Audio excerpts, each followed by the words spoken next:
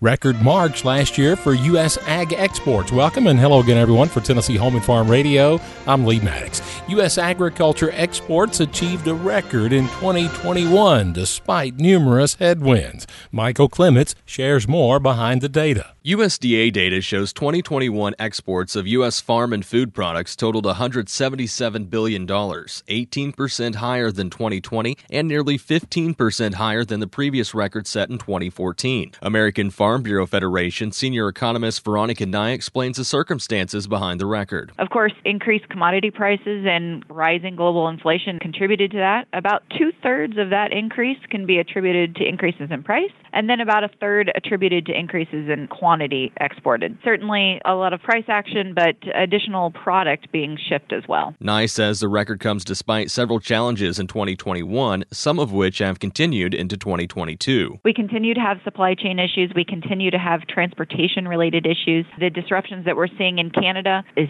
certainly going to add up. In the U.S., we export about $24 million in ag products each day across that Detroit crossing. So the longer that piles up, the more challenging it will be. Hopefully, of course, we'll continue to have record exports in 2022, but there's still a lot of headwinds for exporters to achieve those goals. And China failed to reach the full obligation under the Phase 1 agreement, leaving further untapped export potential.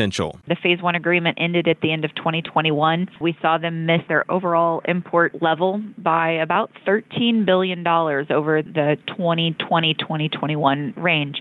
So while we had record exports to that country, they could have been higher, and we see that reflected in the market share data. U.S. market share has yet to recover from the trade dispute that we've had with the Chinese. Michael Clements, Washington. And no doubt, ag exports critical for Tennessee farmers. For Tennessee Home and Farm Radio, I'm Lee Maddox.